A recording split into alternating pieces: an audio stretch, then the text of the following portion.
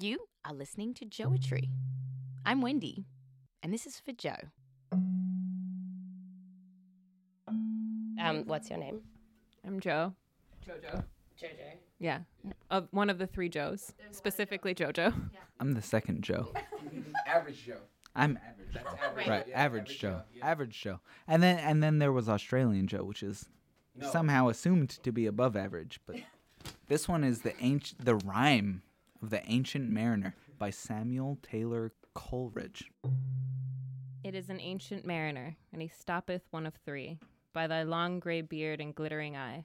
Now wherefore stoppest thou me? The bridegroom's doors are open wide, and I am next of kin. The guests are met, the feast is set, mayest hear the merry din. He holds him with his skinny hand. There was a ship, quoth he. Hold off, unhand me, grey-beard loon. Eftsoons his hand dropped he. He holds with him his glistening eye. What does he hold with him?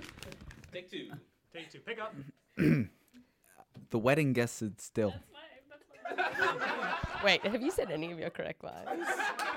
Did he tell you about the arm hair thing? Tell me honestly. Did he talk about that? No. I told him something.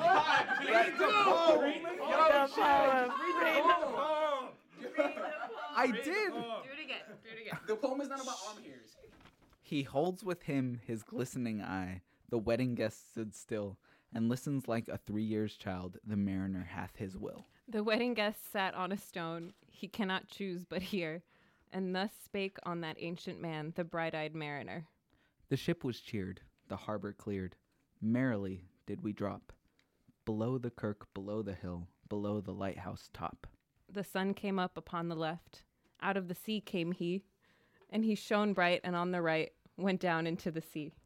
Higher and higher every day, till o'er the mast at noon, the wedding guest here beat his breast, for he the loudest bassoon.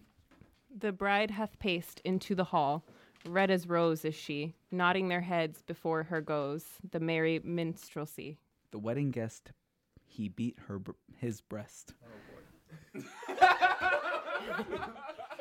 Damn. So hard. I'm trying 110%. I'm going to start over, Wendy. The wedding guest, he beat his breast. Yet he cannot choose but hear. And thus spake on that ancient man, the bright-eyed mariner. And now the storm blast came, and he was tyrannous and strong. He struck with his o'ertaking wings, and chased us south along. With sloping masts and dipping prow, as who pursued with yell and blow, still treads the shadow of his foe, and forward bends his head. The ship drove fast, loud roared the blast, and southward we fled. And now there came both mist and snow, and it grew wondrous cold. And ice, mast high, came floating by, as green as emerald. And though the drifts, the snowy cliffs, did send a dismal sheen, nor shapes of men nor beasts we ken, the ice was all between. The ice was here, the ice was there, the ice was all around. It cracked and growled and roared and howled, like noises in a swound. At length did cross an albatross, though the fog it came. As if it had been a Christian soul, we hailed in it God's name. It ate the food it ne'er had eat, and round it flew. The ice did split with a thunder fit, the helmsman steered us through. And a good south wind sprung up behind, the albatross did follow, and every day for food or play came to the mariner's hollow. In mist or cloud on mast or shroud it perched for vespers 9, whiles all the night through fog smoke white glimmered the white moonshine. God save thee, ancient mariner, from the fields the plague thee thus. Why lookest thou so? With my crossbow I shot the albatross. I shot the albatross.